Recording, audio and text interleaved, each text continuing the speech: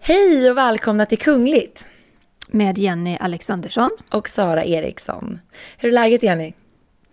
Jo tack, lite pollenchock idag. Lite Jajamän. oväntat, jag trodde det skulle vara över nu. Men katastrofal pollenchock. Men vad gör det när det är så himla härligt ute? Vi har ju sol och värme i Stockholm, det är fantastiskt. Ja, det är underbart. Man blir väldigt glad och man blir energifylld. Och för att fortsätta storyn från förra veckan så kan jag meddela att hortensian fortfarande är vid liv.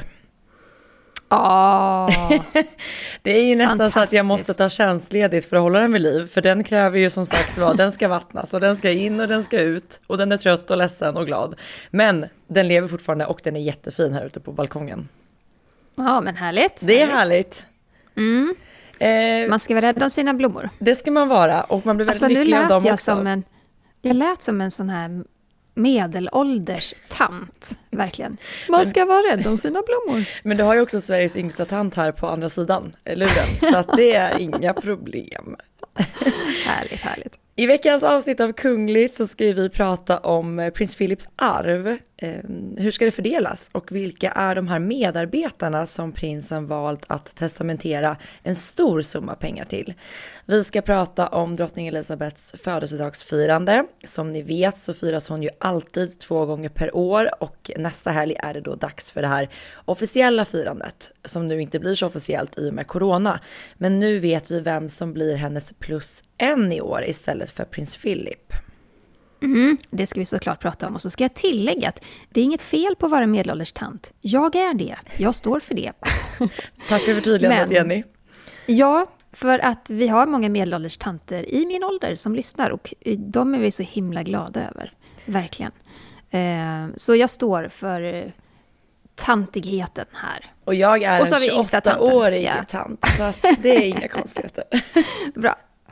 Men på tal om tanter, vi ska ju även prata om drottning Elisabeths stora platinajubileum. Det firas nämligen nästa år, då hon suttit 70 år på tronen, eller hur? Det tål att firas och det ser vi fram emot. Buckingham Palace har avslöjat fler detaljer kring hur firandet ser ut. Och så ska vi också prata om det faktum att brittiska kungahuset hade otroligt svårt att få tag på prins Harry i samband med prins Philips död. Och vi ska prata om vilka drastiska metoder som de var tvungna att ta till innan nyheten kablades ut över världen. Och vi ska ju prata om Harry och Meghans liv. Såklart. Det livet ska bli film och vi vet vilka som spelar hertigparet av Sussex. Ja, och apropå Harry och Meghan så har ju Harry och Oprahs tv-program fått både ris och ros ska sägas. Och i veckans avsnitt så kommer nya detaljer avslöjas om hur länge Oprah och Harry egentligen har jobbat tillsammans. Och här i Sverige så har ju en förtroendeundersökning genomförts för det svenska kungahuset. Och det är en kunglighet som landade på 0% förtroende. Varför kan man tänka sig och vad kan det bero på? Det ska vi diskutera i veckans avsnitt och vi ska även svara på era lyssnarfrågor. Mycket. Oj, ja. Vi har mycket. Ja. Vi börjar med prins Philip och hans arv. För nu har det gått lite drygt 2 månader sedan prins Philip lämnade oss. Det var den 9 april. Och han efterlämnade ungefär 30 miljoner pund. Ja, sådär 350 miljoner svenska kronor. Och en stor del av de här pengarna, de går ju såklart till drottning Elisabeth. Men prinsen har även valt att testamentera stora delar av arvet till sina 3 närmsta medarbetare.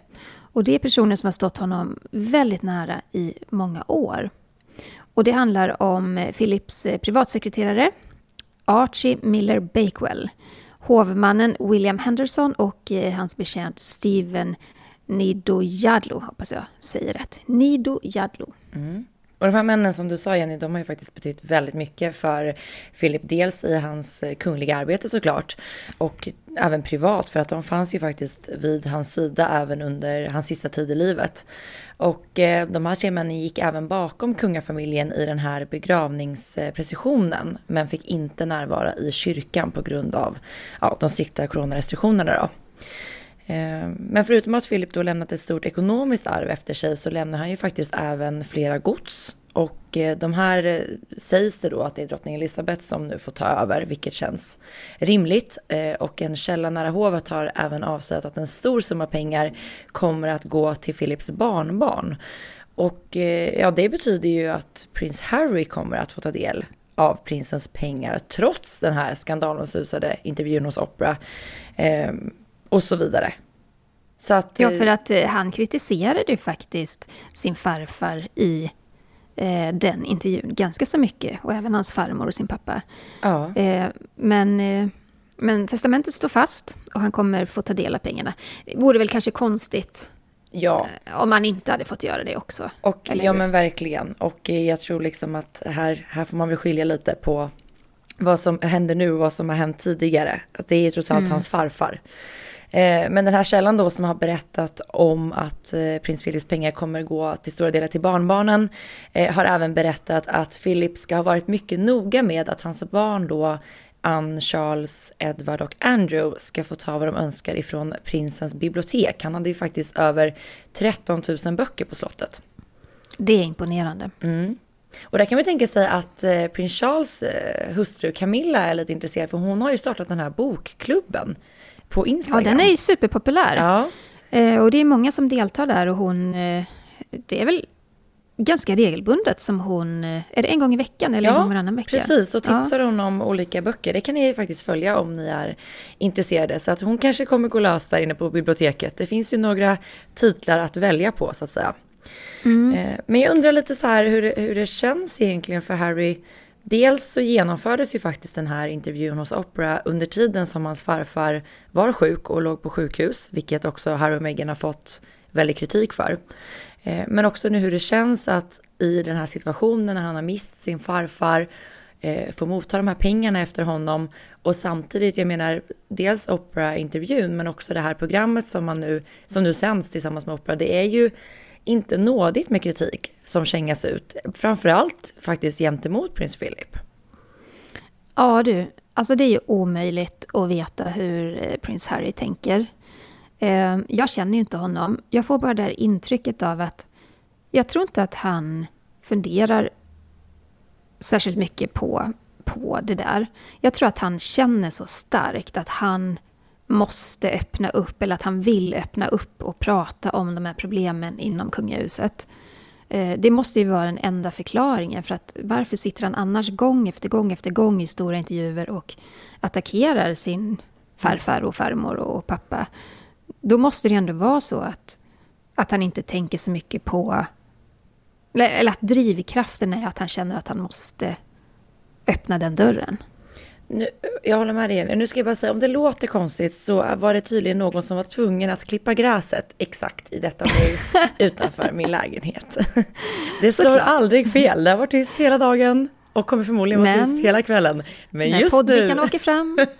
Det är som att någon ser när man installerar poddmicken hemma. Då ska det väsnas. Ja.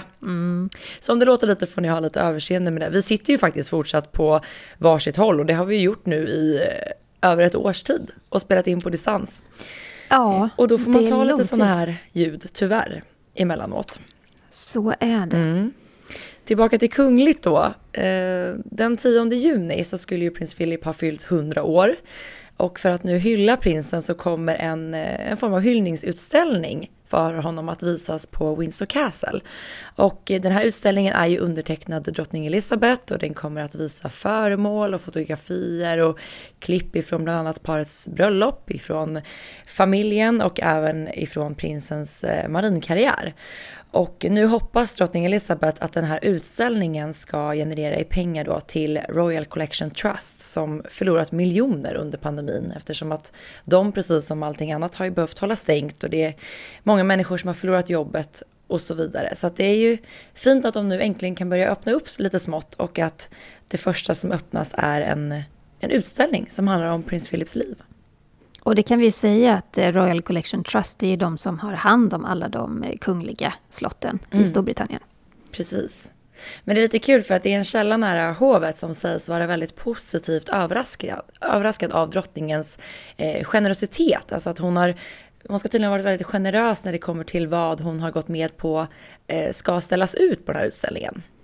Så att, jag blir jättesugen på att se den faktiskt. Ja, men nu är man ju så sugen på att bara få gå på så här utställningar, museum, träffa folk, hända lite grejer. Så att det är väl roligt nu att de kan visa den här utställningen. Det fattas ju bara det sista steget att få resa. Jag hade gärna varit på plats i London och kollat på den här utställningen. Det är ändå ett långt liv, 100 år. Och han har ju vid drottningens sida varit med om så otroligt mycket stora händelser. Men det som är mest intressant tycker jag, det är kanske om det är lite mer personliga föremål, tänker jag. Och det låter ju nästan som att vi kan räkna med det faktiskt. Nästa vecka den 12 juni då firas ju drottning Elisabeths officiella födelsedag. Drottningen fyller ju egentligen den 21 april, men man firar alltid officiellt den andra lördagen i juni. Och vanligtvis då med mycket pompa och ståt och en stor militärparad, Trooping the Colour. Och precis som förra året så har man ju ställt in det stora firandet och det är på grund av corona. Men precis som förra året så kommer det ändå vara en liten mindre parad utan publik då vid Windsor Castle. Och vi kommer få se bilder därifrån, absolut. Men under alla de här åren så har ju prins Philip stått vid drottningens sida. Men såklart då inte i år. Men drottningen kommer inte stå ensam. För nu är det klart att hennes kusin, hertigen av Kent, blir då drottningens +1. Han kommer stå bredvid henne under hela firandet. Det är bra. Men Sara, varför heter det Trooping the Colour? Ja, varför gör det? Nej, men det här är en militärparad och namnet har en militär bakgrund. Och den här paraden utgör faktiskt idag en av de allra största i världen. För det är så att, jag tror det är 1400 militärer som deltar. Det är liksom flera 200 hästar och 400 musikanter som är inblandade. Så det är ju en väldigt, väldigt pampig och stor parad helt enkelt. Och Colour symboliserar då de här olika regementerna i den brittiska armén. Och deras flaggor ser då olika ut för varje regemente. Och det är där den delen kommer in i namnet. Men som sagt, som du sa Jenny, att nästa år planeras ju drottningen att firas med ett storslaget firande. Och då kan vi hoppas att vi kan resa till London. Eller hur? När hon firar att hon har suttit 70 år på tronen. För det jag hade ju gärna spelat in en podd ifrån London nästa år. Nej, men alltså hade inte det varit häftigt att vi åker till London för att närvara vid drottningens firande. Kunna så här, intervjua och prata med människor som är på plats för att fira henne. Och sen tycker själva, vi bestämmer det. Ja, men då var det spikat. Men brittiska hovet har ju faktiskt delgett lite mer information nu gällande det här stora jubileumet som kommer att gå av stapeln next year. Ja, vad vet vi? Men det här kom ju igår har jag för mig. Det blir alltså i onsdags. Vi spelar ju in på torsdag den 3 juni. Men så här är det. Drottningens firande det kommer pågå från torsdag den 2 juni till söndagen den 6 juni nästa år. Och då får ju alla britter en extra helgdag så de kommer bli superglada för det. Det är på fredagen och då är det ju tänkt att alla ska få chansen då att få följa det här stora firandet och jubileet. Och nästa år, 2022, då kommer Trooping the Colour genomföras precis lika storslaget och pampigt som vanligt. Och man kommer bjudas på en gigantisk fyrverkerishow. Och kanske lite så som det var 2012 när drottningen firade diamantjubileum. För det minns man ju, det var ju fantastiskt. Ja, alltså jag måste ju avslöja en sak här. Jag sitter ju alltså ofta och tittar på YouTube-klipp från det här firandet. Hennes diamantjubileum 2012. För att det var en helt magisk show vid Buckingham Palace. Det var så mycket folk, så mycket glädje. Det var helt galna fyrverkerier. Det var liksom en show i sig, bara alla fyrverkerier. Och sen var liksom hela Buckingham Palace belyst i Englands färger. Alltså brittiska kungahuset, de kan sina fester. Oh ja, verkligen. Ja. Vi kommer även få se lite andra inslag under det här firandet. Platina-jubileet. Det kommer vara en tacksägelsegudstjänst vid St. Paul's Cathedral. Det är alltid så att det ingår i de här kungliga stora sammanhangen någon slags gudstjänst eller koppling till det kristna livet helt enkelt. Och så är det ju här i Sverige också vid alla såna här stora firanden. Dop och bröllop och hej och. Precis. Men kanske mest spännande tycker jag att det kommer att vara en livekonsert som fått namnet Platinum Party at the Palace. Den vill man inte missa. Nej men det längtar man efter. Äntligen lite musik och folkfest. De har ju faktiskt utlovat att det ska vara riktigt stora artistnamn också. Ja, så men härligt. Det blir nog liksom, vad ska man säga, the best of the best som kommer att samlas för att sjunga för drottningen. Jag undrar om drottningen själv får önska då artister, tror du det? Det känns så, eller hur? Hon måste ju ha lite ett finger med i spelet. Undrar vem som är hennes nu levande favoritartist? Ja, det hade man velat veta. Det är nog liksom inte så Swedish House Mafia. Nej. Känns som att hon gillar lite mer klassiskt. Vad tror du? Lite mer klassiskt kanske. Det kommer också vara en stor jubileumslunch och ett jubileumsspel. Alltså jag antar att det är någon slags teater, opera eller framträdande helt enkelt. Det blir 4 dagar fest i ända kan man tänka sig. Ja men verkligen, jag tror att vi kommer behöva det. Nu ser man ju att även om vaccineringar har kommit igång och restriktioner lättar så är det fortfarande ytterligare en sommar där allting inte är som vanligt. Man ska fortfarande hålla avstånd och man ska fortfarande vara försiktig. Men jag tror att sommaren 2022, den kommer vi aldrig glömma. Ta i trä. Alltså verkligen, det kommer vara ett liv, och då hoppas jag att corona verkligen är ute ur bilden, men ett liv som vi alla längtat efter. Jag drömmer och jag ser verkligen fram emot detta. Och bara det att man pratar om att det planeras för den här typen av firande så får man ju en liten glimt av det så kallade vanliga livet och den friska världen. Men jag blir glad bara av att prata om det. Ja, jag med. Jag tycker det är fantastiskt. Man är lite svältfödd nu på sociala sammankomster och festfeeling och men allt det där. Så att det ser vi fram emot. Och som sagt, drottning Elizabeth, hon kan det här med att fira. Och har man suttit 70 år på tronen, då ska man fira. Verkligen. Min fråga är ju då, familjen kommer ju samlas såklart och det här är ju ett stort officiellt tillfälle, men det är mer av ett semi-officiellt tillfälle i och med att det också handlar om regenten och firandet av henne, men det är också en familjeangelägenhet. Så tror du prins Harry och Meghan att finnas på plats? Ja du, med tanke på situationen just nu så känns det ju inte helt givet. Man tänkte ju där i samband med prins Philips begravning att det skedde någon form av försoning. Men vi vet ju nu i efterhand att Harry satte sig ju väldigt fort på planet tillbaka till USA.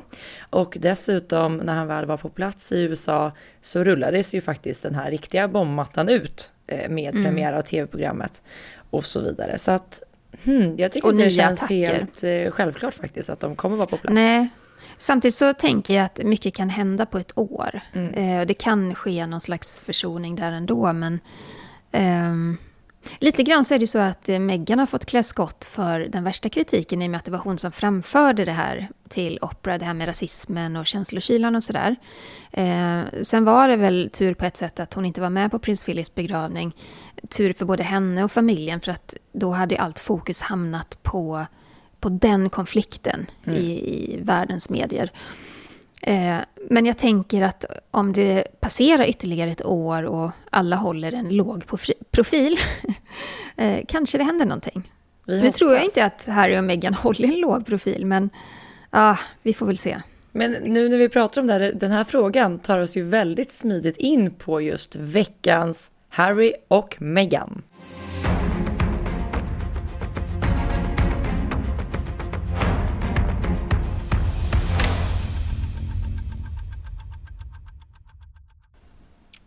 Ja, det här med prins Philips död och vad som hände kring det är ju intressant. För nu har vi fått reda på mer om spelet bakom kulisserna. Det var så här. Det var ett stort problem för kungafamiljen och hovet att få tag på Harry just för att meddela att hans farfar hade dött. Harry hade inte svarat i telefon när de försökte nå honom. Det var verkligen helt omöjligt att få någon slags kontakt. Så det hela slutade med att ambassaden i USA... I Santa Barbara. Ja. De fick skicka en polis för att berätta om Philips död. Och det var ju bara 1 timme innan pressmeddelandet gick ut världen över. Men ja, och efter då, som du säger, efter flera försök att nå Harry så var det då polisen i Santa Barbara som fick då åka till Harry och Meghan hem till dem. Knacka på för att meddela om Harrys farfars död. Och att de då beordrade honom att så fort som möjligt ringa ambassaden och hans familj. Och som du sa, Jenny, det var ju tur det, för att bara en timme senare så rullades ju det här ut inför hela omvärlden. Det var ju då ungefär 1:00 efter lunch som det blev offentligt. Det betyder ju att det var väldigt tidig morgon i USA. Så förmodligen låg väl Harry och sov. Men man kan ju liksom undra sådär. Han visste ju ändå att Philip var dålig. Och att han var lite inne på sin sista vers. Varför han inte svarade när familjen ringde, det är ju lite... Ja, och jag menar, de har ju personal. Alltså, om han själv inte ville ha jour med sin telefon, kunde han inte be någon? För jag menar, han visste att prins Philip var jättesjuk. Och att det handlade kanske om dagar. Man vet ju inte hur han tänkte eller hur det var liksom ställt. Men det är ganska så här brutalt att istället en polis får banka på porten och liksom säga till honom att hör du, nu får du ta och ringa din familj.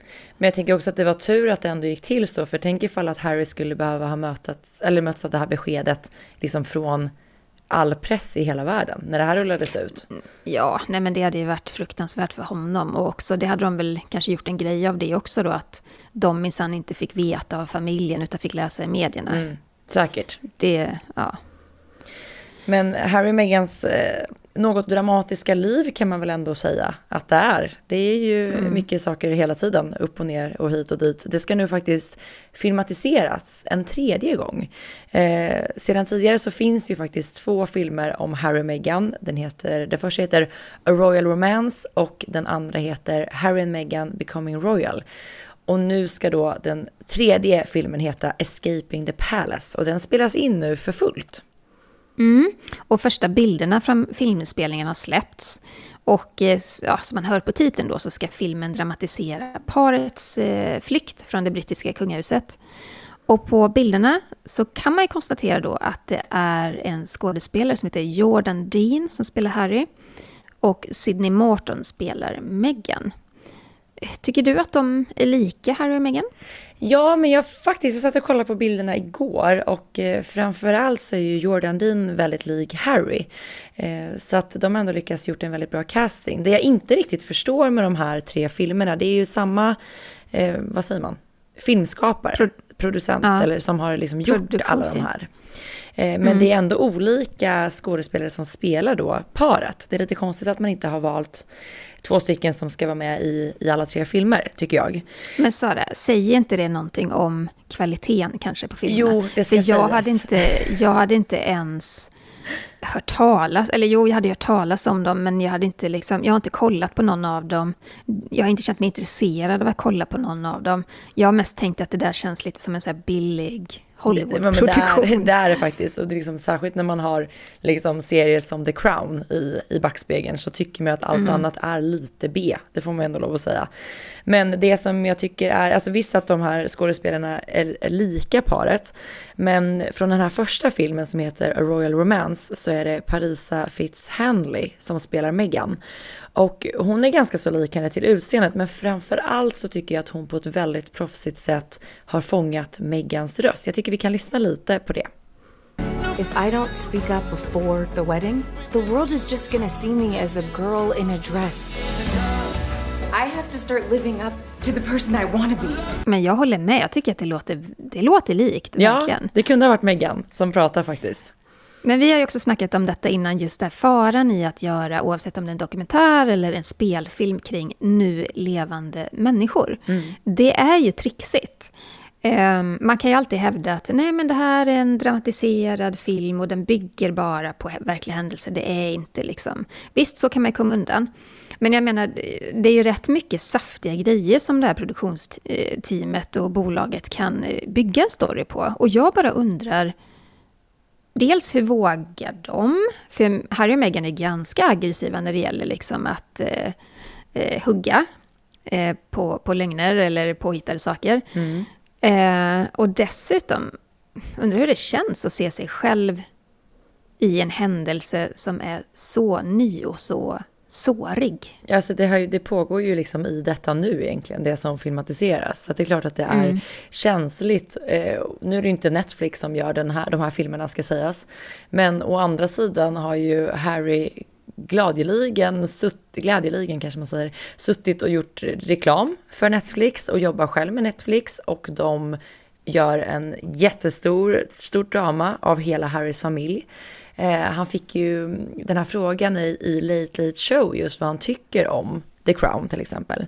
Och där så svarade ju Harry att han tycker att det är lättare att liksom deala med just en dramatisering av deras liv, just för att han själv menar på att de som tar del av en dramatisering är medvetna om att det är ett drama, att det är en film. Fast vet du vad? Det där tror jag faktiskt också är ganska mycket bullshit. För att Harry är också medveten om vilken enorm impact som The Crown har haft på hela världen och världens syn på det brittiska. Komma.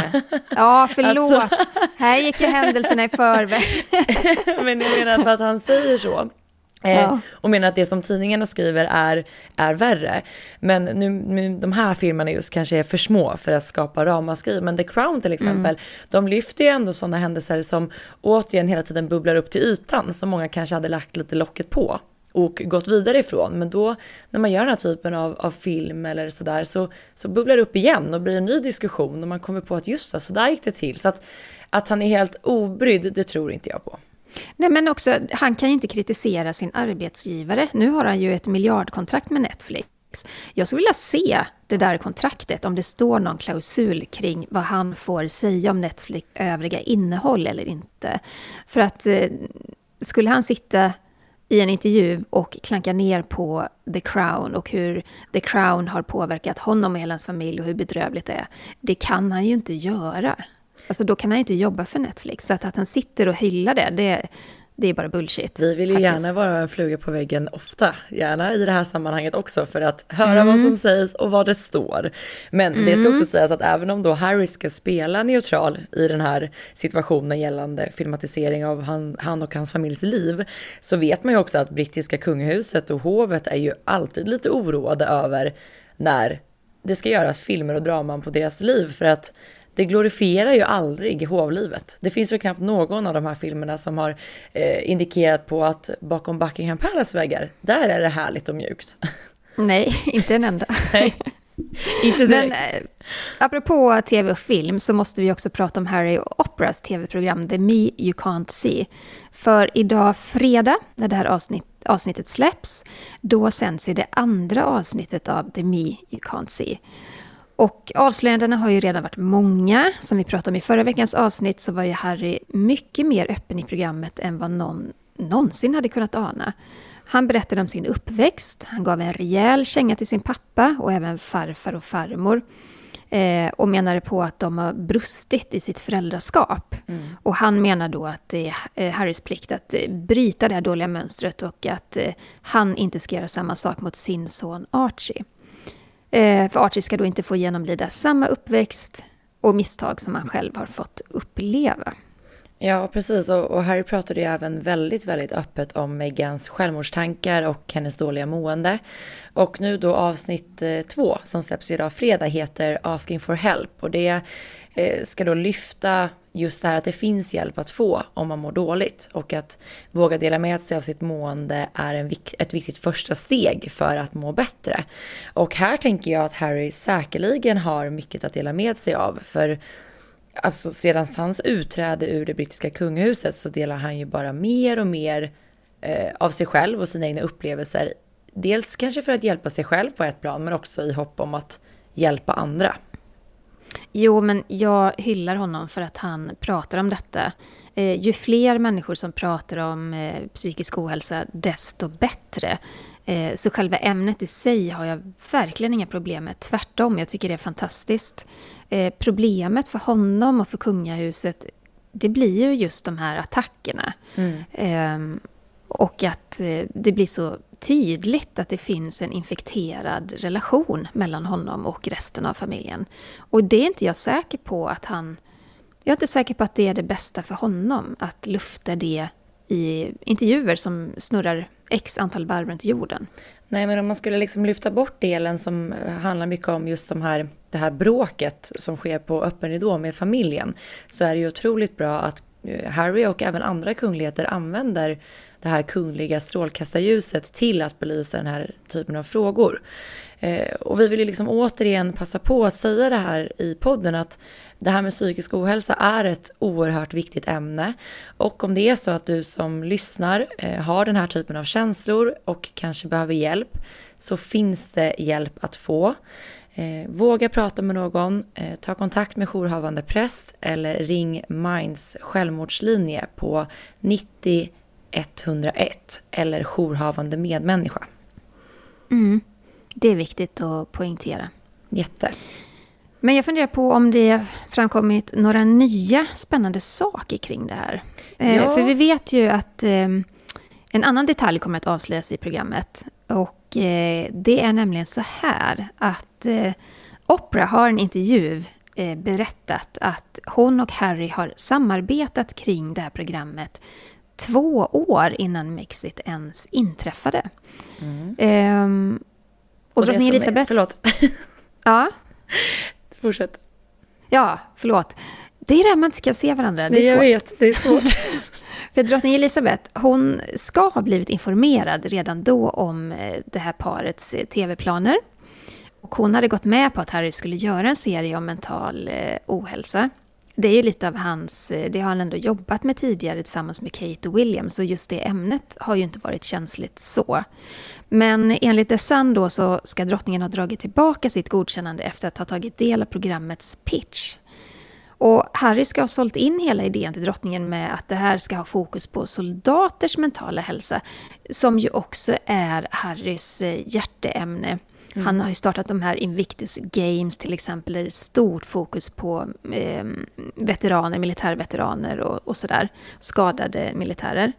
Men en källa då från brittiska hovet ska ha sagt att drottningen aldrig skulle gått med på den här typen av program om hon visste att det skulle innehålla så många personliga attacker mot kungafamiljen, kungahuset och kanske särskilt då mot Harrys farfar, prins Philip. Ja, för man undrar ju då nu om drottningen då ångrade sig när hon fick reda på vad det här programmet faktiskt innehåller. Så undrar man ju då vad de tycker och tänker när det här rullar ut vecka efter vecka och de vet inte vad de riktigt kan vänta sig. I och med att det var en dundrande premiär där första avsnittet. Jag tänker att hade jag varit drottning Elisabeth så hade jag känt mig jättelurad av mitt barnbarn. Man vet ju inte hur hon har blivit informerad om detta, eller jag tror inte hon har fått se det här i förväg på något sätt. Det kan jag inte tänka mig. Men det ligger ju långt ifrån det hon i så fall godkände en gång. Ja, och liksom precis, om hon nu råkade godkänna det först med tanke på att det skulle handla om någonting annat vad hon trodde och sen då har dragit tillbaka det. Jag menar, det här sättet som det här pågår nu, det påverkar ju faktiskt hela den brittiska monarkin väldigt negativt. Vad är det du brukar säga, Sara? Vad är det jag brukar säga? Nu glömmer jag bort vad jag brukar säga. Men Nej, men du brukar säga så här, om skandaler skakar Buckingham Palace väggar, då gungar hela monarkin. Ja, sätter hela monarkin i gungning. Det är så jag brukar säga. Så är det ju faktiskt. Just det. Men jag tänker att, eller det man tänker är just att kan man dra lite så här slutsatser gällande liksom att kungafamiljen var ju väldigt oroade när Diana så att säga släpptes fri ifrån de här kungliga ramverken.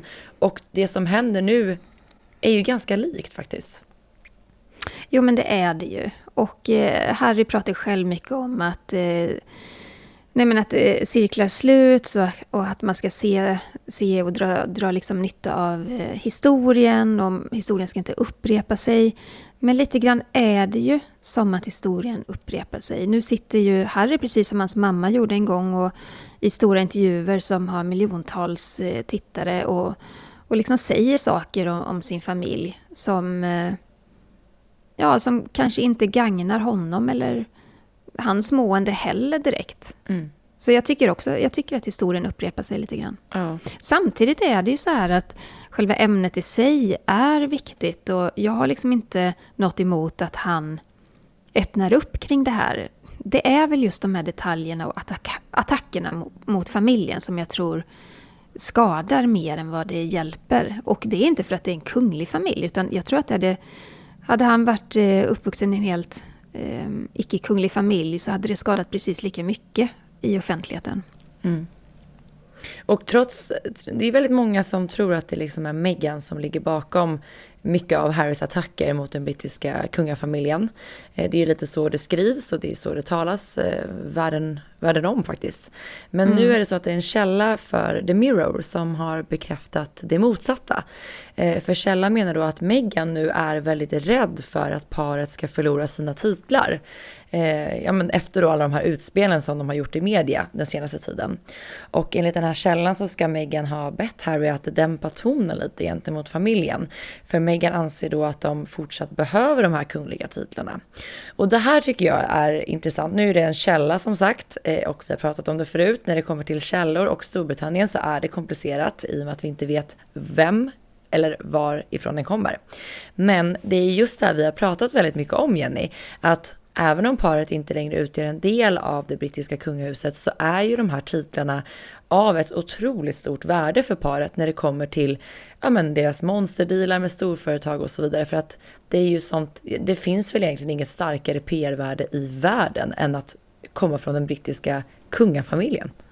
Nej, så är det verkligen. Och även om de inte får använda hans och hennes kungliga höghet titlar i kommersiella sammanhang så vet hela världen vem de är. Och de är ju fortfarande hertig och hertiginna av Sussex. Och det använder de sig av hela tiden, konstant. Och det är klart att det ligger mycket pengar i detta. Och pengar är ju det som paret har liksom angett som ett av skälen till att de inte vill vara en del av kungahuset. För de vill tjäna sina egna pengar. Och det har de ju verkligen gjort med de här miljarddealarna. Det skulle sitta fint på kontot. Ja, men verkligen. Så det är klart att dels tror jag inte att Harry och Meghan vill bli av med titlarna för att det ligger pengar i det. Det ligger ett stort, starkt PR-värde i det. Men jag tror också att prins Harry, särskilt då som han är född prins, jag tror inte han skulle vilja bli av med sina kungliga titlar för allt smör i världen, därför att det sitter i hans ryggmärg. Det är det som är hans liv. Det är klart att han lever ett annat liv nu i Los Angeles, men han är i grund och botten fortfarande en av de här grenarna på stammen till det stora, konservativa, pampiga brittiska kungahuset. Det sågar man inte bara av hur som helst, utan han är ju född och fostrad till den här kungliga rollen. Även om han inte har gillat den eller gillat uppmärksamheten, så är det ju så han har levt i hela sitt liv fram till nu. Ja, och den ekvationen blir så självklar när man tänker på det. För att jag menar, både Harry och Meghan går hela tiden ut i media och berättar hur mycket de hatar publiciteten, hur mycket de hatar att vara i rampljuset, hur dåligt de har mått. Och det ska man såklart ta på allvar. Men hade de verkligen velat kapa på riktigt så är de ju välkomna att göra det. Hade de velat avsäga sig alla titlar, då hade väl drottningen sagt, ja, varsågoda. Men nu har de ju valt att inte göra det, så det är ju uppenbarligen så att de själva ser den här tyngden i titlarna och också deras egna varumärkesbyggande. Men just det, när vi ändå pratar om Harry och Meghan så kommer jag på nu att jag skulle ju tipsa våra lyssnare om en sak. Ja, gör det. Det är så att om det inte, finns just nu på SVT Play, så finns det i 6 delar, heter Kungahuset Windsor. Och det är faktiskt väldigt intressant att titta på den här. Det är en väldigt välgjord, dokumentär är det väl, i 6 delar. Och den är jättebra, och det är så intressant att titta på den dokumentären när man har hela Harry och Meghan situationen lite i bakhuvudet när man ser det här. För det finns så otroligt många likheter och paralleller att dra till liksom hela Diana och Charles situation under deras då tid, och framförallt under Dianas tid i det brittiska kungahuset. Så att ja, titta på den, ni som lyssnar, för den kommer att intressera er, och den finns som sagt på SVT Play. Bra tips. Om man då pratar om Harry och Meghan och de här dubbla signalerna om att de vill undvika uppmärksamheten men ändå syns i alla mediala sammanhang, då vill jag göra en jämförelse med prinsessan Madeleine. För hon har ju också flyttat till USA. Hon är inte heller särskilt intresserad av att stå i rampljuset, men hon har ju klarat av den här situationen så mycket bättre. Mycket på grund av att hon har hållit en låg profil och verkligen hållit på det som är viktigt för henne. Att inte synas i stora mediala sammanhang om hon inte har ett budskap. Det är klart att hon syns i sådana sammanhang när hon jobbar för Childhood eller de har en ny kampanj eller något liknande. Men hon håller sitt vardagsliv och sitt privatliv så mycket bättre än vad Harry och Meghan gör. Och det är väl också det som gör att man misstänker att Harry och Meghan ändå vill ha kakan och äta upp den. Ja, för Harry och Meghan pratar ju också mycket om att de vill fokusera på sina hjärtefrågor. Och det är ju någonting som Madeleine gör och någonting som hon jobbar med idag, men ändå lyckas göra det på ett helt annat sätt. Så det finns ju absolut likheter och ändå väldigt många olikheter mellan dem, fast de egentligen vill exakt samma sak, och det är att slippa undan det mediala trycket, säger de i alla fall. Just det. Men när det gäller prinsessa Madeleine så är det så att tidigare i veckan så publicerades en SIFO-undersökning på uppdrag av Svensk damtidning. Och Svensk damtidning, de genomför den här typen av undersökning en gång om året, och det är alltid spännande läsning tycker jag. De tar pulsen på kungafamiljen och på svenska folkets tankar och känslor kring kungafamiljen. Tyvärr för prinsessa Madeleines del, i den här undersökningen så framkommer då att hon har 0% av svenska folkets förtroende. Medan hennes stora syster kronprinsessan Victoria toppade listan. Hon har hela 54% av svenska folkets förtroende. Och jag tror att de hade ställt frågan så här: vem i kungafamiljen har du störst förtroende för? Så ha med det i ryggsäcken nu att 0% för Madeleine betyder inte att hon har 0% förtroende, utan bara att 0% har uppgett henne som den de har mest förtroende för. Just det. Och Jenny, du blev ju intervjuad i samband med det här av Svenska Dagbladet, och jag tycker att du angav 3 stycken väldigt bra orsaker till prinsessa Madeleines låga siffra. Kan inte du berätta lite vad du sa i den här intervjun och hur du tänker kring dem? Jo, men det handlar om 3 saker. Dels så handlar det om personlighet och intresse för det officiella livet. Och prinsessa Madeleine är inte särskilt intresserad av att stå i rampljuset, det har vi slagit fast. Sen handlar det också om synlighet i det officiella. Och där kan vi också slå fast att prinsessa Madeleine har inte varit särskilt synlig i det officiella livet och med kungliga uppdrag. Och, dels på grund av corona nu såklart, men även åren innan corona så höll hon en väldigt låg profil. Och den tredje anledningen, det handlar om att kungen ju hösten 2019 tog ett beslut om att utesluta prinsessa Madeleines och prins Carl Philips barn ur kungahuset.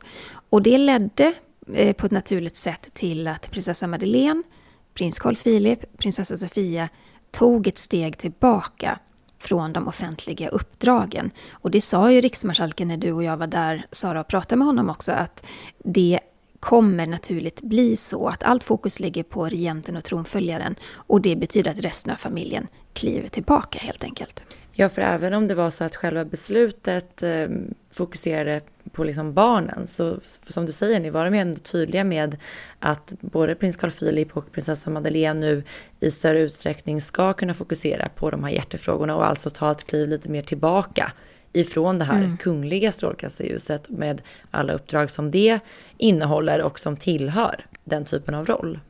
Ja, jag lade märke till att Svensk damtidning och chefredaktören Johan T. Lindvall såg på det här med prinsessa Madeleines låga förtroende som alarmerande. Eller min uppfattning när jag läste det var att det var alarmerande. Och att jag tror Johan T. ville att hovet skulle ta in krishjälp. Och jag förstår hur han menar där, för att det är klart, det är så här. Förtroende är hård valuta för kungligheterna. Så är det, och det är viktigt. Utan förtroende så tappar de relevans, och utan relevans då finns det inte heller något stöd från folket. Så är det. Och där håller jag med Johan T. att det är klart att en arbetande kunglighet behöver folkets förtroende. Men det jag tänker, och jag håller inte med om att det är kris, utan jag tänker att vi nu ser prinsessa Madeleine lite mer försvinna från det offentliga livet. Corona har gjort sitt till, men även åren innan då när hon bodde i USA och jobbade med Childhood, så var det hon sysslade med. Vi kunde se någon bild här och där på Instagram på familjen och sådär, men hennes liv utomlands borta från kungahuset har ju blivit mycket mer anonymt. Och då är hon inte heller lika beroende av folks förtroende för henne. Och hennes relevans har ju faktiskt också minskat just därför att kungen har tagit beslutet att det är fokus på regenten och tronföljaren. Och de andra ska syssla med välgörenhet eller med sina frågor, men inte representera lika hög grad. Och då tycker jag inte att det är så alarmerande att folk inte har så stort förtroende för Madeleine. Bra analys. Vad tänker du, Sara? Nej, men jag håller med dig. Jag tror att det hade varit värre ifall att en kunglighet som var så att säga aktivt och syndes i officiella sammanhang och var verkligen en arbetande kunglighet hade fått den här siffran. Då kanske man ska börja prata om krishantering och så vidare med tanke på att det skulle ha mycket tyngre relevans då. Men som du säger, Jenny, så är det ju ett väldigt naturligt steg i hela den här processen att kapa grenar inom den svenska monarkin. Då faller det sig också naturligt att både Madeleine och prins Carl Philip kliver lite mer åt sidan och ger allt mer plats till kungen, kronprinsessan och mer då också till prinsessan Estelle. Och anledningen till att vi ser Carl Philip och Sofia mer, det handlar ju om att dels är de ett prinspar, en duo som gör mycket arbeten och uppdrag tillsammans. De bor i Sverige, de bor i Stockholm och har mer närhet till svenska folket och också till uppdragen. Man får inte heller glömma bort att prinsessan Madeleine är ju prinsessa, men hennes man Christopher O'Neill valde ju faktiskt att tacka nej till sin prinstitel. Och även där tror jag att man tappar lite tyngd faktiskt, när man inte då är så att säga ett prinsesspar som arbetar som en kunglig duo. Det tror jag också har mycket med det här att göra faktiskt. Nej, men jag tror det är viktigt det du säger, Sara, just det här med distansen, för den spelar roll. Det finns ett avstånd. Madeleine bor i USA och prinsparet finns på plats här. Det blir en väldigt stor skillnad. Men förtroendet för kronprinsessan Victoria är ju väldigt högt och det är ju också många som anser att hon faktiskt borde ta över kronan. Men kungen, likt hans släkt och kollegor i övriga Norden som är sittande regenter, de står ju fast vid att sittande monark, det är någonting man är på livstid. Så att kungen kommer att sitta på tronen tills den dagen han trillar av pinn, så är det ju. Det blir ingen abdikation. Nej. Men ett uppdrag har nu kungen lämnat över till kronprinsessan Victoria. För på söndag så är det ju Sveriges nationaldag. Och vid firandet så kommer kronprinsessan att ta över kungens uppdrag att dela ut flaggorna på Skansen i Stockholm. Och kungen kommer likt förra året att hålla ett tal på Logården vid Kungliga slottet. Och kungen och drottningen kommer inte att närvara vid firandet på Skansen i år, som då är coronaanpassat ska sägas. Men under nationaldagen så kommer även kungen att inviga en ny utställning, eller hur Jenny? Ja, men det stämmer. Och den vill jag jättegärna se. För det är en utställning, den heter Daisy. Den handlar om kungens farmor, kronprinsessan Margareta. Och i den här utställningen så kommer man visa mycket material från arkiven som vi aldrig har sett tidigare och väldigt mycket unika föremål ur de kungliga samlingarna som då tillhört kronprinsessan. Och invigningen kommer sändas digitalt via kungahusets digitala kanaler. Tror du vi ser både kungen och kronprinsessan där kanske? Jag hoppas det. Det vore kul. Men den här utställningen borde vi faktiskt gå på tillsammans igen. Det skulle vara jätteroligt. Det spikar vi. Som vi spikade att vi ska åka till London nästa år för att kolla på Trooping in the Colour, så ska vi också gå på den här invigningen. Ja. Då spelar vi in lite material till det. Det hade ju varit jätteroligt. Det är mycket nu som ska fyllas i min... Jag är fortfarande en sån riktig papperskalender, så nu kommer pennan gå varm. Ja. Skriver du med blyerts eller bläck? Det är bläck. Och sen är det är en sån kalender så att det är lite som en filofax. Och sen byter man bara ut själva bladen varje år. Ja, men vad händer om du måste ändra något i kalendern? Blir det inte mycket klutter? Tippex. Du har... Nej men jag känner att jag inte är ensam som tant längre. Det är fantastiskt. Sara, du använder Tippex. Det gör jag. Jag känner ingen annan människa som använder Tippex. Nej, inte jag heller. Men här går den varm.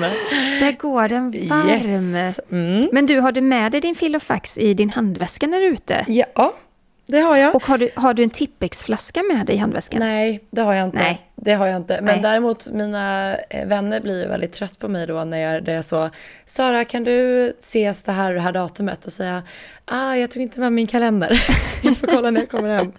Och de använder ju såklart det i sina telefoner som de flesta människor gör numera. Men det är någonting speciellt. Jag har en brun filofax från Mulberry, så den känns ju lite royal i sig.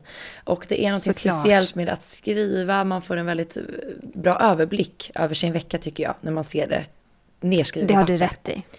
Jag kör både och, mest i telefonen, men jag har också en filofax. Ja, det är bra. Vi släpper den inte helt. Jag har inte med mig den i väskan dock. Men... Och du använder inte Tippex. Nej. Nej. Det är kludd i den. Det är kludd i den. Vi ska prata lite mer kungligt innan vi rundar av med några lyssnarfrågor. I veckan så delade kronprinsessan Victoria ut Astrid Lindgren Memorial Award på Nalen i Stockholm.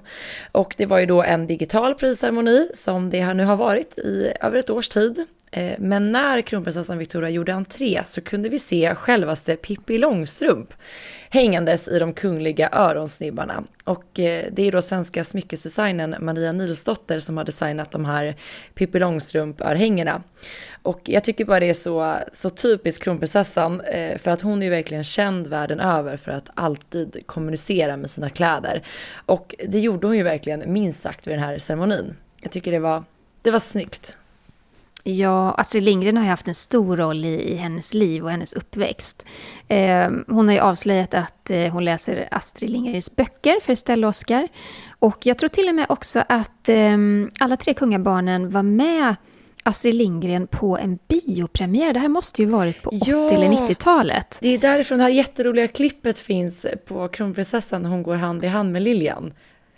Det stämmer nog, ja. Det är är någon journalist som frågar henne någonting och hon blir lite så här irriterad på att hon får frågan om precis har kommit ut ur biosalongen. Och nu kommer jag inte på vad hon säger. Men det är sånt där klassiskt klipp. Jag tror att det var det Barn i Bullerbyn hon såg? Ja, men det stämmer nog. Precis, det stämmer. Ja, men Astrid Lindgren har väl haft en väldigt betydande roll i väldigt mångas liv. Har hon varit en stor favorit hos dig, Jenny? Oh ja, verkligen. Alltså, min mamma läste ju väldigt mycket för mig ända från att jag var väldigt, väldigt liten. Jag tyckte väldigt mycket om Madicken-böckerna. Ronja Rövardotter, såklart. Jag var lite rädd för den i början när man var liten. Rumpnissarna. Ja, och de här Vildvittrorna. Vildvittrorna, det tycker jag var jätteläskiga. Ja. Men sen också Lotta på Bråkmakargatan, den läser jag jätteofta för min son nu. Han är 7 år gammal. Lotta lär sig cykla och allt vad de heter. De är ju helt underbara. Men det var ju någon så härlig stämning med Madicken-böckerna, tycker jag. Ja, men jag älskar allt som Astrid Lindgren har gjort, och Lotta var ju min favorit. Jag fick ju till och med Lotta-förbud när jag var liten. För att jag började bete mig som Lotta. Jag klippte sönder en tröja, bland annat. Stampa i golvet när jag inte fick som jag ville. Så då gömde mamma Petra och pappa Mats den gamla VHSen på hatthyllan. Tills jag hade lugnat ner mina Lotta-personer. Sen fick jag tillbaka den. Vad gulligt. Såklart gjorde som Lotta. Ja. Men hon är ju, jag tänker att Lotta ändå är en bra förebild just för att hon testar gränser, men det slutar alltid lyckligt. Det gjorde även Sara Ericsson mot sina föräldrar. För jag vägrade ju, alltid när jag skulle gå till förskolan så vägrade jag ha på mig någonting annat än klänning. Och kalasstrumpbyxor. Så då när du åkte på en tröja, då klipptes den sönder. Så kan det gå. Gulligt. Det är gulligt. Tur man inte gör så i vuxen ålder. Det hade inte varit men gör man inte det? Jag tycker man är mer rebell i vuxen ålder än man kanske som är barn nästan. Vi ska ta och svara på några lyssnarfrågor innan vi rundar av. Och vi vill ju jättegärna att ni skickar in fler till oss. Och det gör ni på kungligt@aftonbladet.se. Ja, vi har fått en fråga ifrån Isak. Han skriver så här: hej, tack för en superintressant podd. Tack själv, Isak. Jag älskar den verkligen och kan inte vänta tills nästa avsnitt kommer ut. Hur är det med prinsessan Eugenie och Beatrice? Är de arbetande kungligheter på fulltid och har de del av apanaget? Jag läste någonstans att de hade vanliga jobb och började fundera. Vi börjar med det. Han har en fråga till, men vi börjar med det då. Beatrice och Eugenie. Ja, systrarna York då, som de även kallas, de tar inte del av något apanage och är heller inte fulltidsarbetande kunglighet. De båda två genomför ju så här emellanåt kungliga uppdrag och ses ju alltid i de här familjesammanhangen vid till exempel drottning Elisabeths firande och så vidare. Och som du säger, Isak, så jobbar ju faktiskt prinsessorna med andra saker förutom det här kungliga. Beatrice arbetar inom ekonomi och tidigare vid riskkapitalistbolaget Sandbridge, ja, heter det. Och sedan för softwareföretaget Affinity, där hon faktiskt var vice vd med ansvar för så här partnerskap och strategier. Och förutom den här privata karriären då, så är Beatrice även beskyddare av liksom många ideella organisationer. Och det blir väl lite så de här kungligheterna långt ifrån kronan arbetar just på den kungliga fronten. Hon är bland annat då global ambassadör för Street Child, en organisation som hennes mamma grundade 1993. Och systern Eugenie har även hon väldigt många så här välgörenhetsarbeten, och hon har ju studerat konsthistoria och litteratur och har tidigare arbetat för ett så här online-auktionsföretag innan hon började arbeta vid det här konstgalleriet Hauser & Wirth i London. Så att det är det de gör, förutom då lite så här sidoprojekt med det kungliga. Och sen deras pappa, prins Andrew, han stöttar ju dem ekonomiskt också med sin privata förmögenhet när de genomför kungligt arbete. Just det. Vi hinner med en till fråga. Den är från Anna Lindström. Hej och tack för en bra podd. Tack Anna. Jag har precis tagit körkort och har en fundering på hur det gick till när kungabarnen tog sina körkort. Exakt hur det gick till, det vet varken jag eller Sara. Nix. Men så här är det. Kungen och drottningen, kronprinsessan, prinsessan Madeleine och prins Carl Philip, de har alla körkort. Och självklart har de övningskört, precis som alla vi andra. Det finns ju såna här moment som man måste klara av, som halkbanan till exempel. Den har de kört. Men vilken körskola de gick på, eller vem som var liksom ansvarig för körkortsutbildningen, det vet jag faktiskt inte. Men att de har övningskört och genomfört de här momenten, det är ju helt klart i alla fall. Och grattis Anna till ditt körkort. Får vi passa på att säga. Ja, men grattis, gud ja. Bra jobbat. Härligt. Kära vänner. Podden närmar sig sitt slut. Vi är så glada att ni lyssnar. Det är ju fortsatt så att vartannat avsnitt är öppet för alla. Och vartannat är då instängt bakom en betalvägg på Aftonbladet Plus, heter det. Fortfarande så kan man få ta del av det här fina erbjudandet att bli plusmedlem för 1 krona. Vi har en länk, både jag och Sara, till den kampanjsidan där det kostar då 1 krona. Kom ihåg, ni binder inte upp er för någonting. Testar ni en månad för 1 spänn och känner att nej, det var inget för mig, då kan man bara sluta. Men man får också med det plusabonnemanget ett gigantiskt bibliotek av texter. Man får poddar, man får mycket tv som också är inlåst. Kunglig tv också. Och kunglig tv, jag tycker det är absolut värt det. Men testa om ni vill. Man kan avsluta det precis när man känner för det. Och nu ska vi avrunda podden, för imorgon ska vi spela in kungligt, Jenny. Det stämmer. Ja. Vi ska stå i studion och göra tv. Coronatestas först, ska sägas, så ni inte tror att vi är slarviga. Och sen ska vi in i studion och spela in roliga tv-program som kommer att släppas här under sommaren. Och det kan ni följa på våra sociala medier. Var finns du, Sara? Royalistan.se, och var hittar man dig på Instagram? Jag finns på Kungligt med Jenny, så följ oss där. Tack snälla för att ni har lyssnat på veckans avsnitt av Kungligt. Vi hörs igen nästa vecka. Vi hörs snart. Hej då! Hej då!